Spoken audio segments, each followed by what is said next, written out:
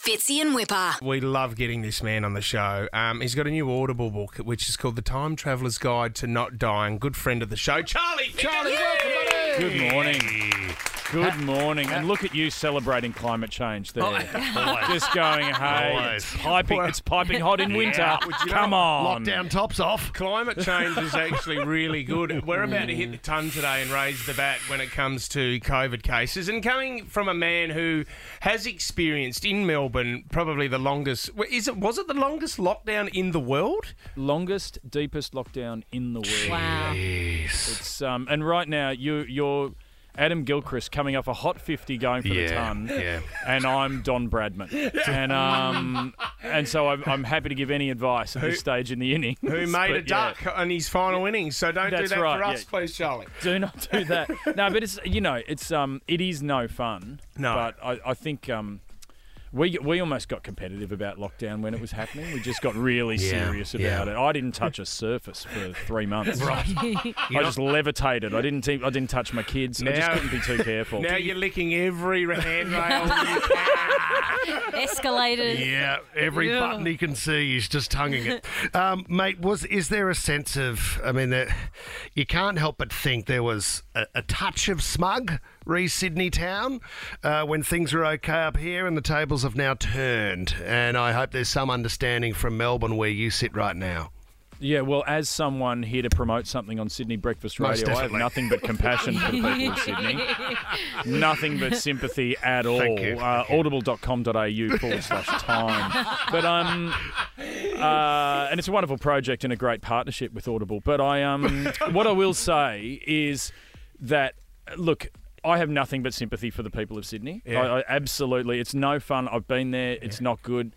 But you got to do it. You got to lock down hard and get it done. You got to get the job done. What I learned on the weekend was there is no sense of humour at all surrounding lockdown in Sydney. What did you do? I attempted a bit of camaraderie on Twitter. Okay. And just gave it a little bit of, hey, thinking of you, Sydney. Hope you're doing okay. And just remember, just because you can go to IKEA doesn't mean you should go to IKEA. Right, okay. And if anything, I was giving people an excuse to not go to IKEA, which is out a of service. And people were not finding that amusing. And they thought that I was being smug about where Sydney right, is. okay. Can I just... I'm going to bring this up and be honest about this. You went to IKEA?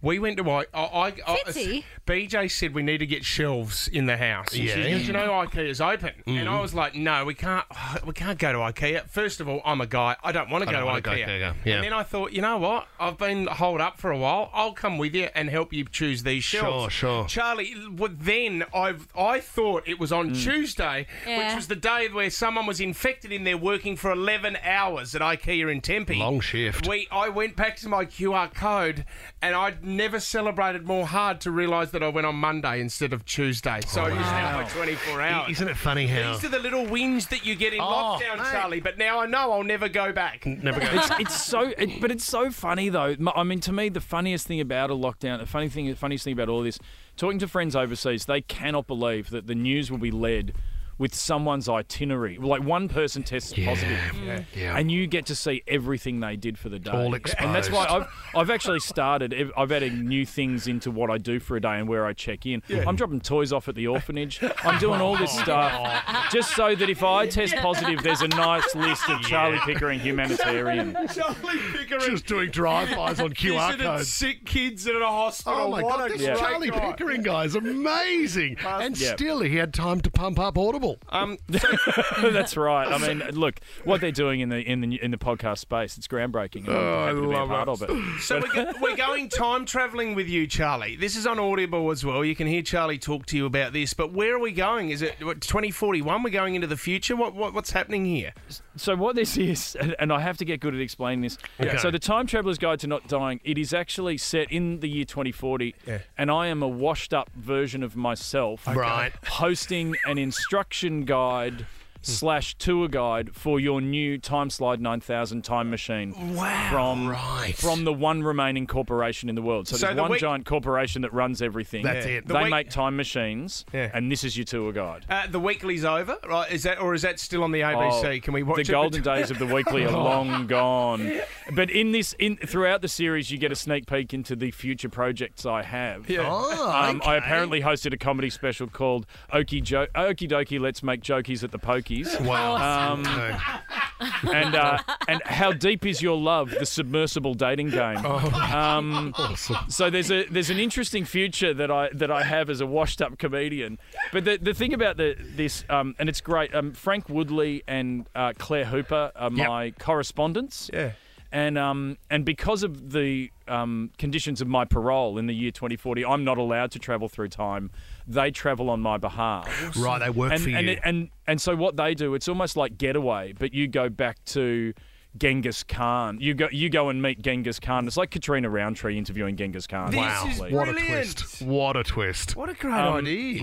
And so and Frank Woodley dies in every episode. So if you want to hear Frank Woodley scream in pain repeatedly throughout history, the wait this is is over. the place for it. This is the place to go. Does Sam Neill get a go? Because you know what? Every time we get Sam Neill, we've got a great relationship with that man. We've been trying to get a couple of ducks named after Fitzy and Whipper. Can't get it over the line because Charlie Pickering, the duck, has taken over the whole farm. Yeah, well, Charlie Pickering the duck, she has taken over the whole farm, but also sadly passed away. Oh no! So it's actually Was she eaten? it's very sad. She was the great. I met Charlie Pickering the duck on Sam's Would have been Winery over in weird. New Zealand. Weird. And it was a great experience. Definitely the best Charlie Pickering in the exchange. Yeah. But I've met a lot of ducks, and I'm a big fan of ducks. And this was definitely the best duck I've ever met. How did Charlie Pickering the duck die? Just a bit of old age in a cold winter. So that's not in... And it was very sad.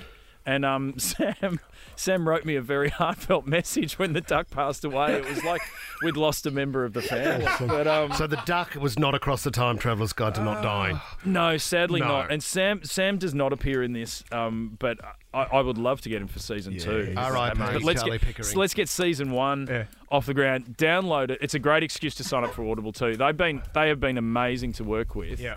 Because they've given me, like, I have had arguments with sound engineers about what realistic time travel sounds like. Yeah, sure. And I think we nailed it. All right, Well Steven done. Spielberg could have learned a lot from Wow. Well, we're going into a big lockdown now, Sydney. If you want some content, this is great. Audible.com.au, The Time Traveller's Guide to Not Dying. Love you, Charlie. Thanks for coming on the show, legend. this. Thanks, guys. Fitzy and Whipper.